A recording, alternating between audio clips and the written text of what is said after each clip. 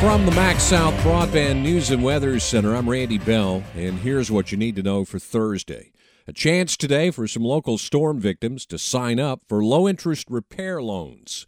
The Small Business Administration is opening an outreach center in Durant this morning for homeowners and business owners affected by the tornado outbreak on March 22nd. The SBA disaster declaration covers Holmes, Attala, Carroll, Humphreys, LaFleur, Madison, and Yazoo counties. The Outreach Center is located at Durant Missionary Baptist Church on North Jackson Street. A federal program that was originally aimed at helping people who lost their jobs during the COVID pandemic to keep a roof over their heads and their utilities from being shut off is in its final days in Mississippi. Governor Reeves says the state will stop accepting applications for the Rental Assistance for Mississippians program on August 15th. He says when the program started up to 15 months of rent and utility assistance was available only to people who could show a pandemic-related hardship, but not anymore. Today, the program is essentially, if for whatever reason you can't or don't want to pay your rent or utility bill, that the taxpayers will pay them for you. The governor says that makes it easier for people to stay home instead of having a job.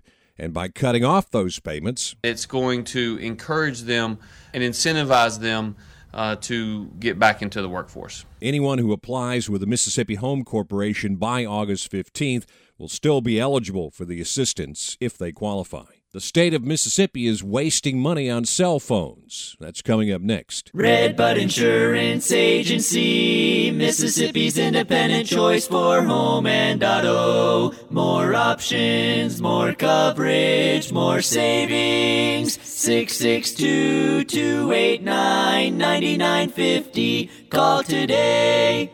Mississippi could save thousands of dollars by getting state employees to turn off cell phones they seldom use or don't use at all. State Auditor Shad White says his office looked at more than 2,000 phones in 5 of the largest state agencies and found that 30% were used for 50 minutes or less over the course of a month.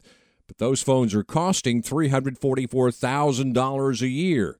White says the state could also save money by switching to a lower-cost phone plan for the devices that aren't being used much. One of Mississippi's public service commissioners says it was important to give Entergy customers a choice about the $80 refund they're getting as a result of a settlement with the PSC.